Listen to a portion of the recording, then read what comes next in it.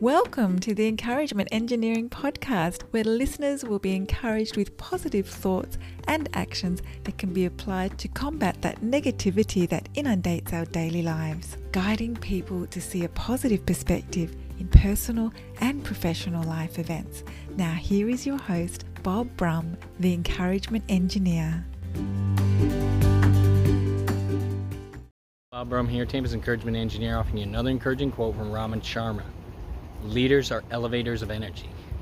Think about that, an elevator of energy. You get in, you get filled up with energy on your ride to your destination floor, and then you get out and accomplish greatness.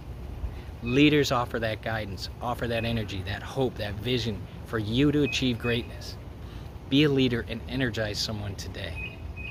If you as an individual or part of a group, company, or organization would like some help to see the value of a positive perspective and positive action in your life, feel free to contact me on my website at www.bobbrumspeaks.com or email me at contact@bobbrumspeaks.com. These recordings are also on my podcast, Encouragement Engineering, played on iTunes, Spotify, Google Podcasts, Radio Player Breaker, and others. And I encourage you to check out my YouTube channel as well, where you can get more daily encouragement. And I hope you have a great day.